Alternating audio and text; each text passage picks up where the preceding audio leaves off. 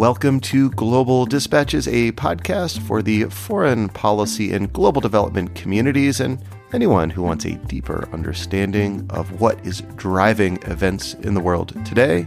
I'm your host, Mark Leon Goldberg, editor of UN Dispatch. Enjoy the show.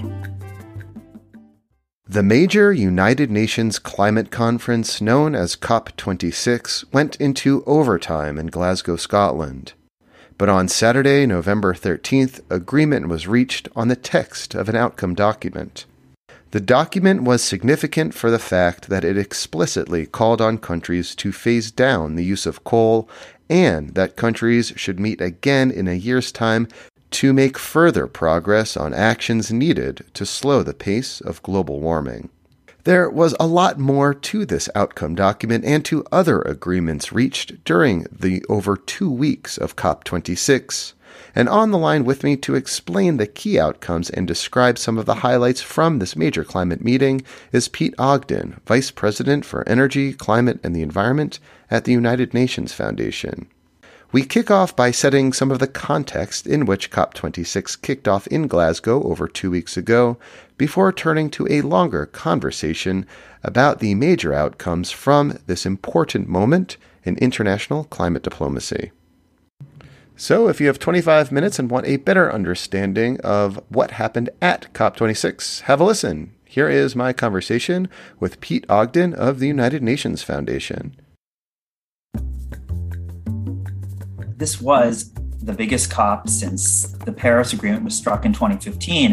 And actually, in 2015, coming out of Paris, this COP was already very much on everyone's radar. The way that the original Paris Agreement was set up is that countries come forth every 5 years in what they call the kind of a ratchet period in 5-year cycles of reevaluating and enhancing their own national climate targets under the agreement.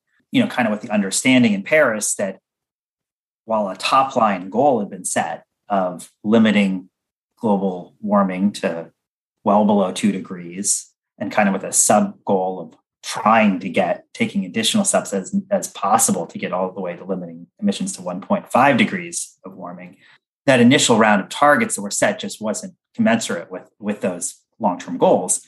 And the theory was that every 5 years you come back, you assess your progress, and then you essentially ratchet those. You increase your ambition as necessary. People were really focused on that. The other major commitment coming out of the Paris Agreement was a financial commitment from developed countries to developing countries to mobilize $100 billion a year in so-called climate finance, which is assistance, help developing countries to essentially make the transition to greener economies themselves, and also to deal with some of the hard impacts that they're feeling from climate change, which they, of course, have done very, very little to contribute to.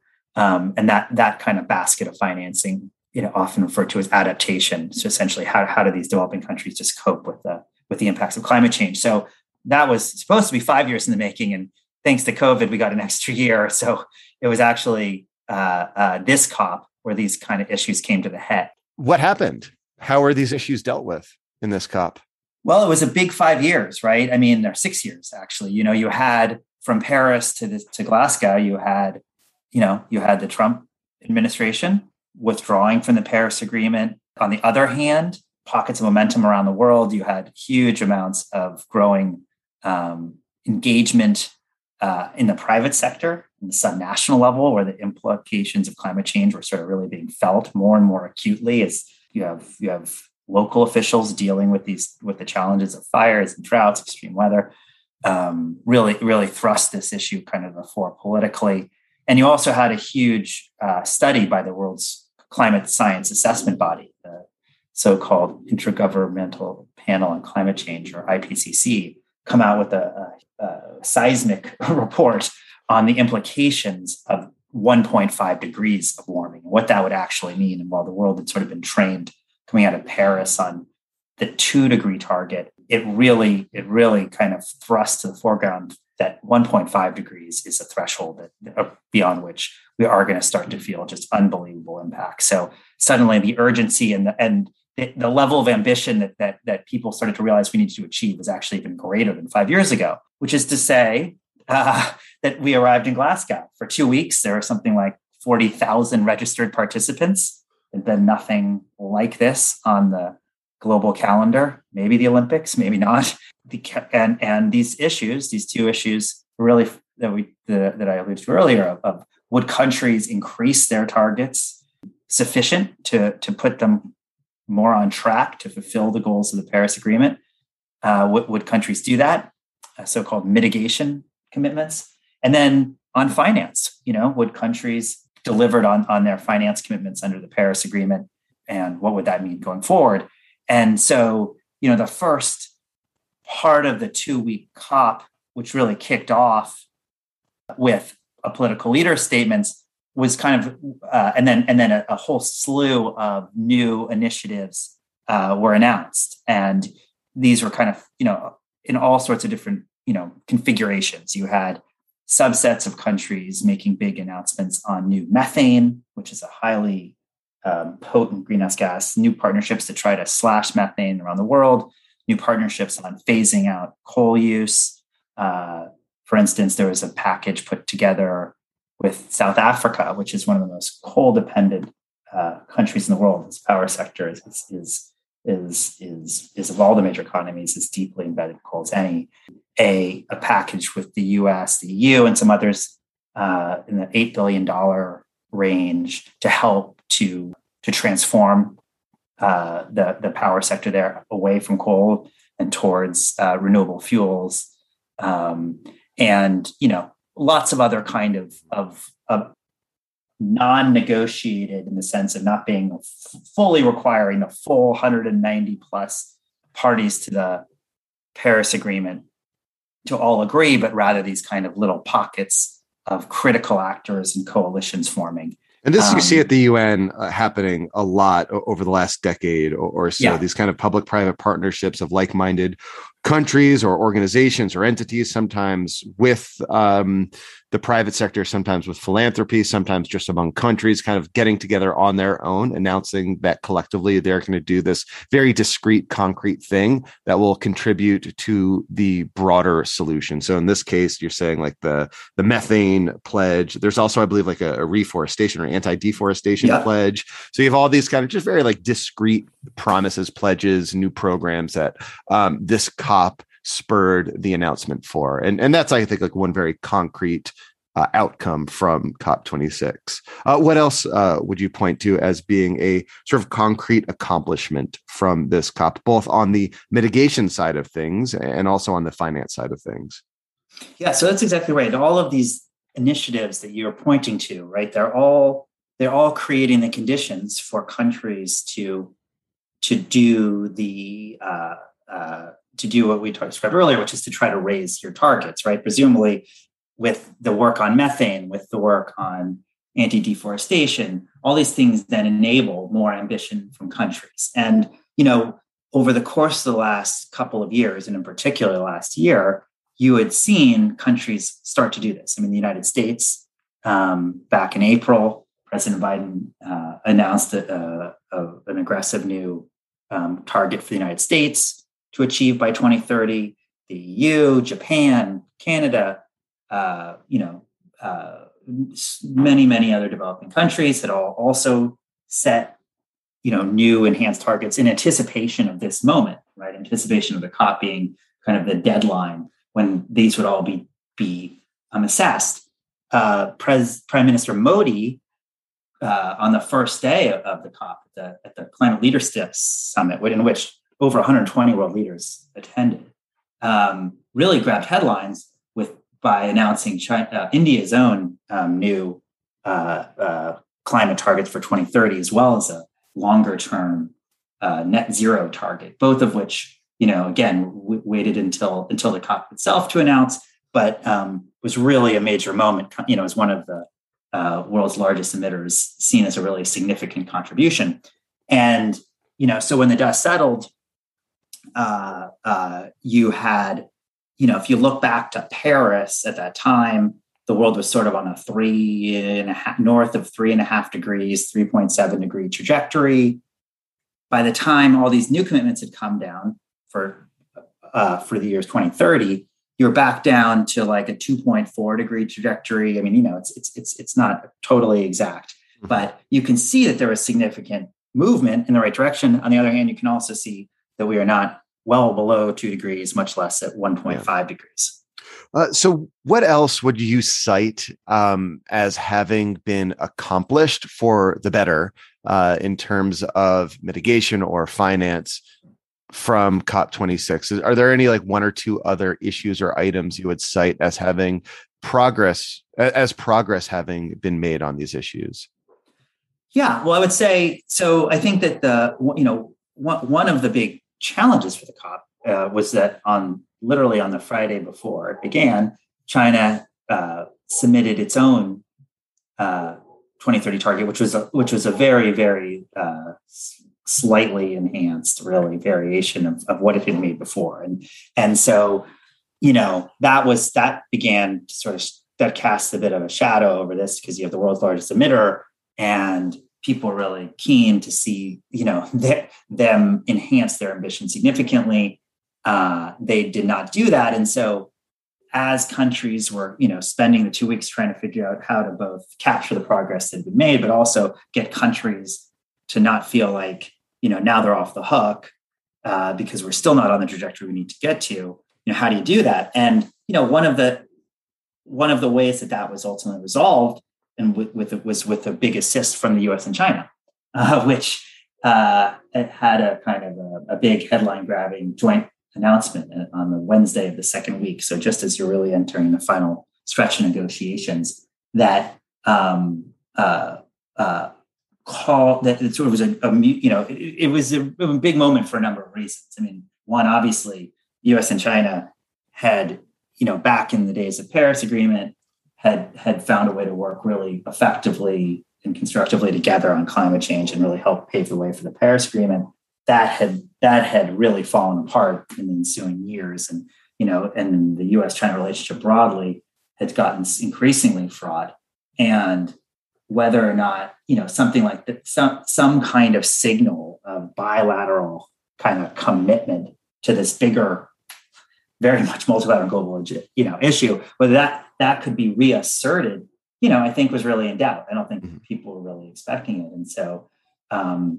A willingness for those two together to step out and lay out a vision for how they would continue to work together was a big diplomatic kind of breakthrough, I think, in the context of this COP. And one of the things that they addressed, in addition to some of the other initiatives that we're talking about earlier, like methane and others working together on some sort of concrete activities, one of them was a commitment to continue to enhance their own ambition to get us onto this path to ultimately to 1.5 degrees. And so I think you start to see, and you saw that at the end of the negotiations, that was one of the outcomes, that while countries did not get all the way to where they needed to go, there also was part of this agreement was saying that countries aren't off the hook, and the US and China themselves are committed to returning ensuing years to further bolster their ambition to get us on the right path. So, I think they created important political space there. One interesting photo from the whole event was John Kerry with his arm, mask to mask over the Chinese negotiator's shoulder. So, you saw like the manifestation of that commitment to work more closely together between the United States and China after sort of years of diplomatic paralysis. That's right, and it wasn't just in terms of their role as the largest emitters of greenhouse gases, that they were able to help to kind of push the negotiations forward on the target setting agenda. But they also had an important joint commitment that on coal phase down. And traditionally in the UN framework process in the Paris Agreement, fossil fuels don't get kind of singled out and called out. Of course, they're phased down or, is, implicit in these national targets people are setting. But, the politics around this, around countries explicitly again, all countries coming around documents that explicitly call for the phase down or phase out of fossil fuels or coal, have been avoided. And yet you look around the COP and there's all sorts of new commitments to doing, just this. And, you have China itself grabbing much deserved headlines at the UN General Assembly when they committed not to fund any more new coal plants through their Belt and Road Initiative globally, of which they've been, they've been by far the leading provider of support for new coal. So there clearly has been, in the context of these negotiations, kind of a willingness to more explicitly grapple with this. And one of the last issues that got dealt with in the negotiations, really in the final hours, was around this language that in the final text on the phase down or out of coal. And there was a really sharp kind of division in the negotiating teams. India was very much calling for inclusion of phasing down of coal, which, again, is a first in these kind of agreement. Others, of course, were promoting a position of phasing out coal. It was a really hard fought issue down to the wire.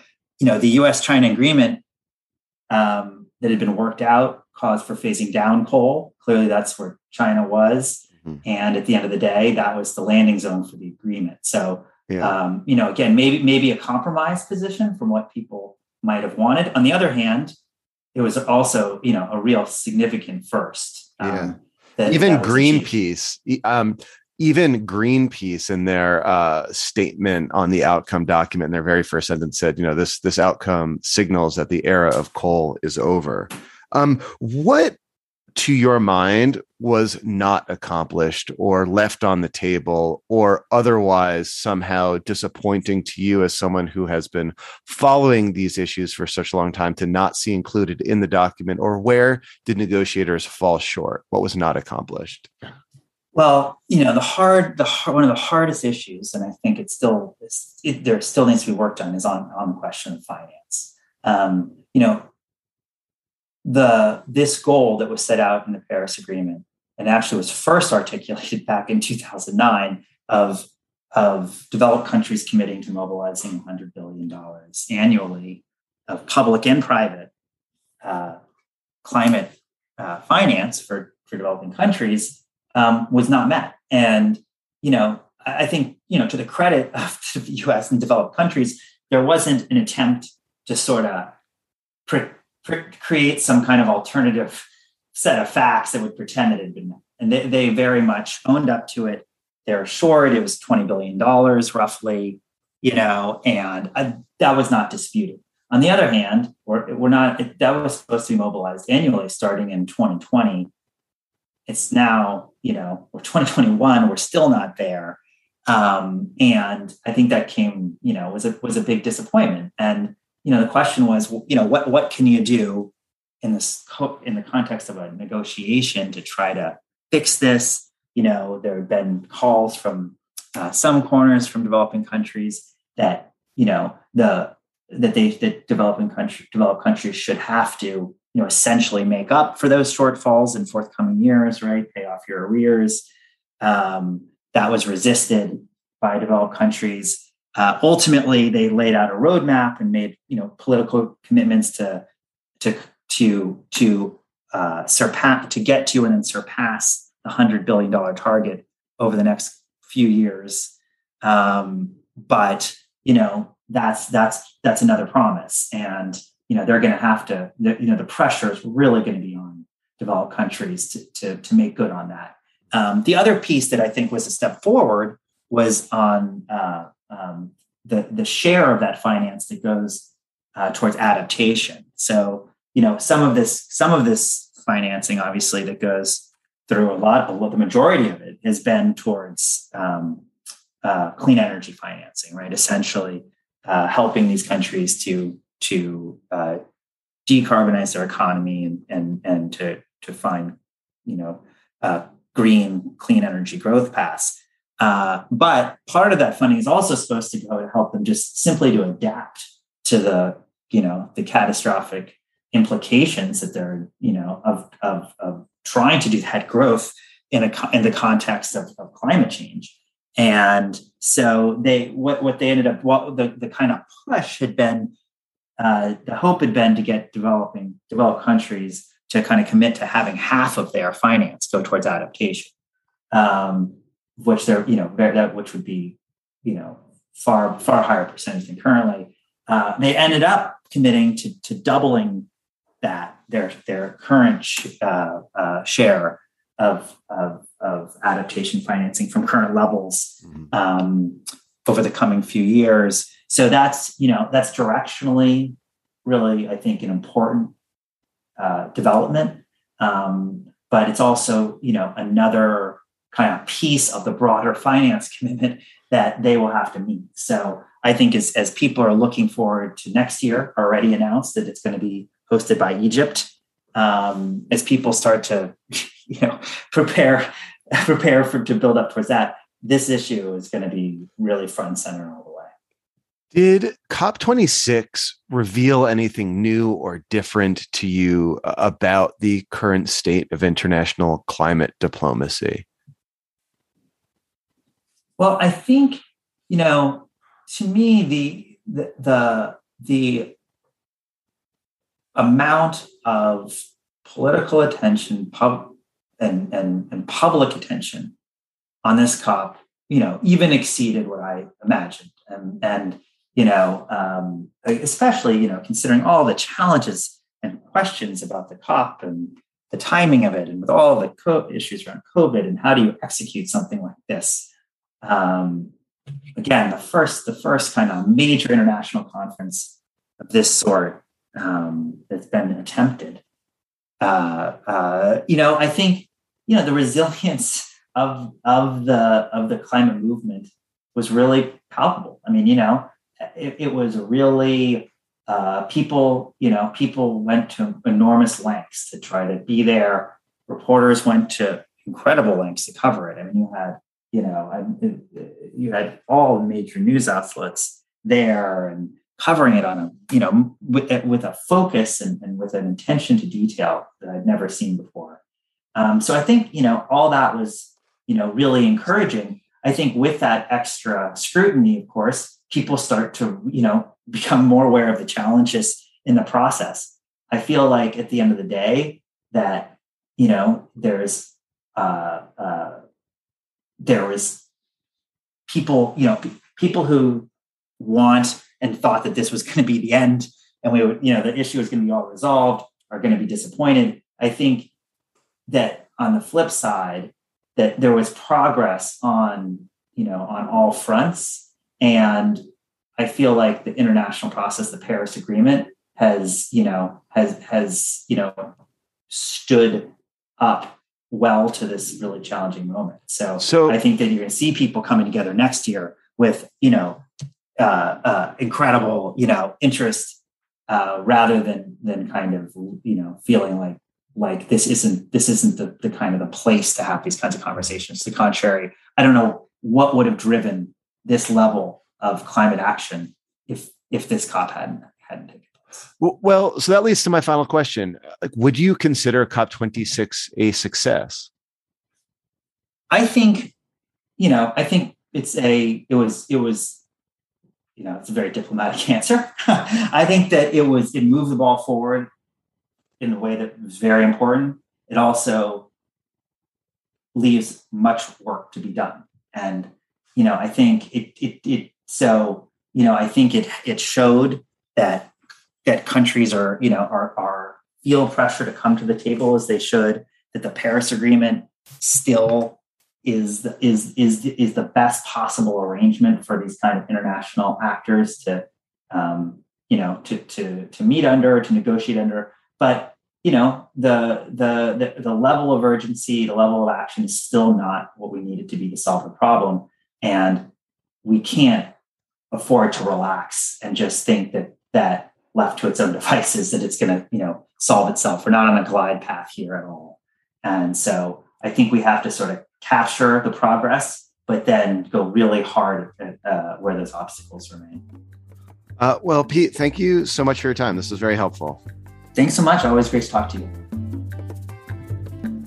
All right. Thank you all for listening. Thank you to Pete Ogden for speaking with me again. Of course, we spoke before COP26 kicked off for a preview, and this was a very helpful wrap-up and synopsis of what happened in Glasgow. Thank you. All right. We'll see you next time. Bye.